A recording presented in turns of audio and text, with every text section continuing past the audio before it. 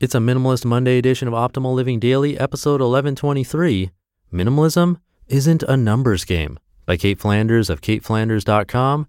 And I'm Justin Malik, your personal narrator and the guy that reads to you every single day of the year from some of the best blogs in the world, all for free and with permission from the authors. And I have a bit of a longer post today, so let's jump right into it as we optimize your life.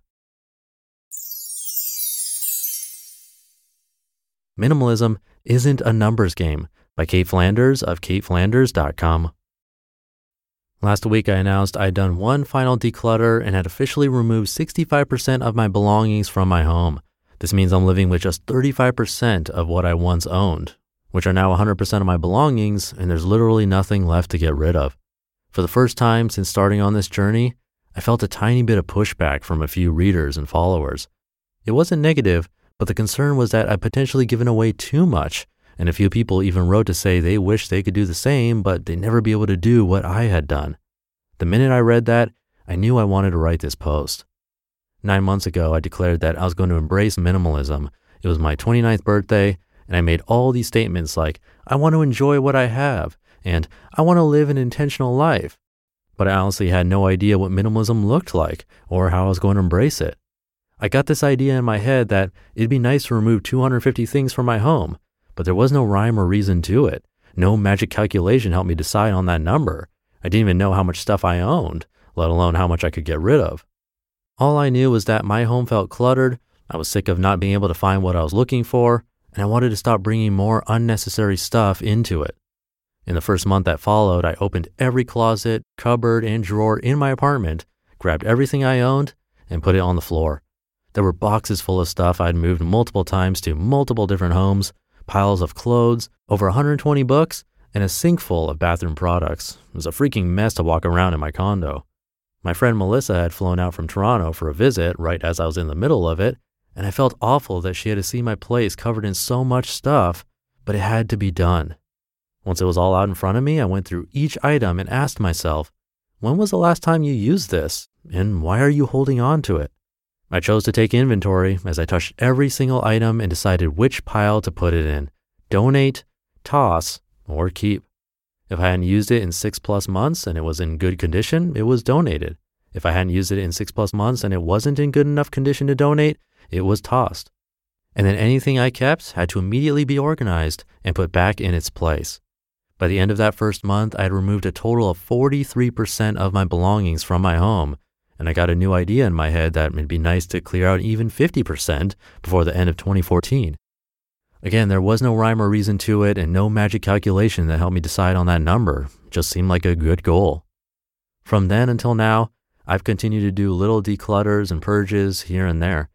I'd noticed there was a brand new bottle of lotion I'd held on to and a scent I didn't actually love, or a sweater I thought I'd wear, but it just didn't fit right anymore. Each time I noticed something, I put it in a bag in my front closet. If at the end of the month I still hadn't needed to grab it from that bag, I donated the entire thing.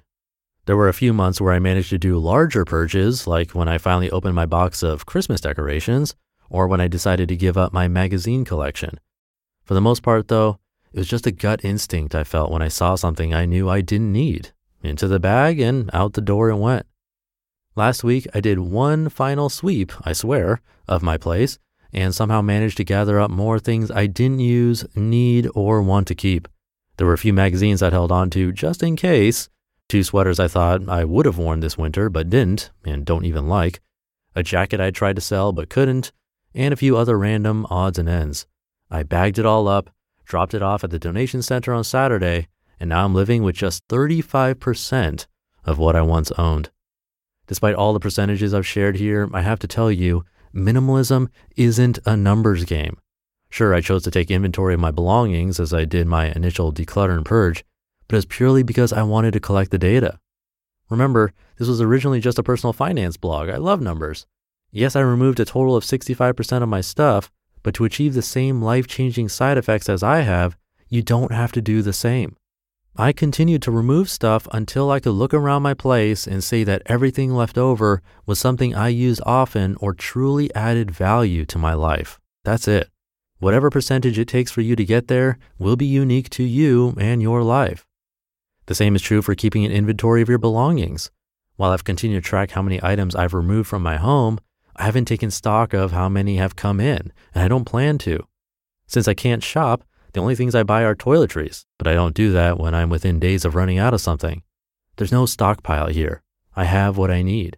For fun, I can tell you that I now own just 40 items of clothing, 76 with socks and underwear, but I don't know how much I own of anything else. I don't have a goal to live with 100 things or fewer, which seems to be a common misconception about what minimalism entails. I probably have approximately 350 things. You might have 150 or even 500, either of which would be fine. There's also nothing saying that the size of your home is a direct reflection of how successful of a minimalist you are. My dad has jokingly asked when I'm going to move into a tiny house, and the answer is no. I currently have about 650 square feet of living space. I've lived in smaller and have been fine, but I love this condo. Looks a little bare, I still have nothing up on the walls, but it's open and bright, and I'm happy here. Some minimalists live in less than 100 square feet, and others have 4-bedroom homes for their families.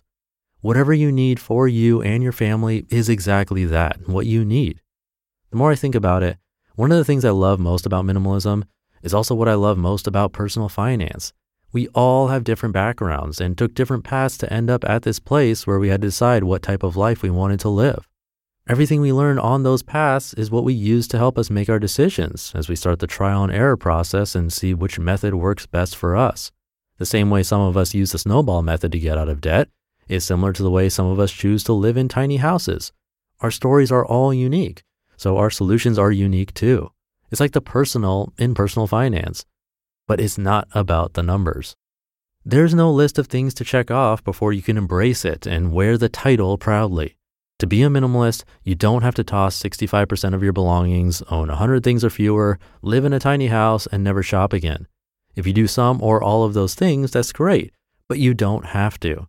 It's not about the numbers or how we stack up against one another. It's not a competition. To be a minimalist, you just have to be able to recognize what adds value to your life so you can subtract what doesn't. That's the only calculation you need to know. The more you can recognize what adds value to your life, the easier it'll be to decide what to cut from it, and the happier you'll be. That's the prize you should be after. You just listened to the post titled, Minimalism Isn't a Numbers Game by Cait Flanders of CaitFlanders.com. One of the best things you can do for your kids is to teach them how to manage money. And this should be started when they're little.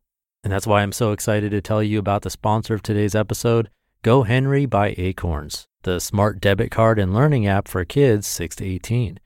GoHenry helps kids learn about all things money, earning, spending, saving, budgeting, and so much more. You can even track their chores and pay their allowance right in the GoHenry app. And with their GoHenry debit card, they can put their skills to use in the real world. Plus, parents can set spend limits and get real-time notifications whenever their kids use their cards. I seriously wish I had this as a kid. I had to learn about money the hard way as an adult. If my parents had set me up with GoHenry as a kid, learning to adult would have been so much easier.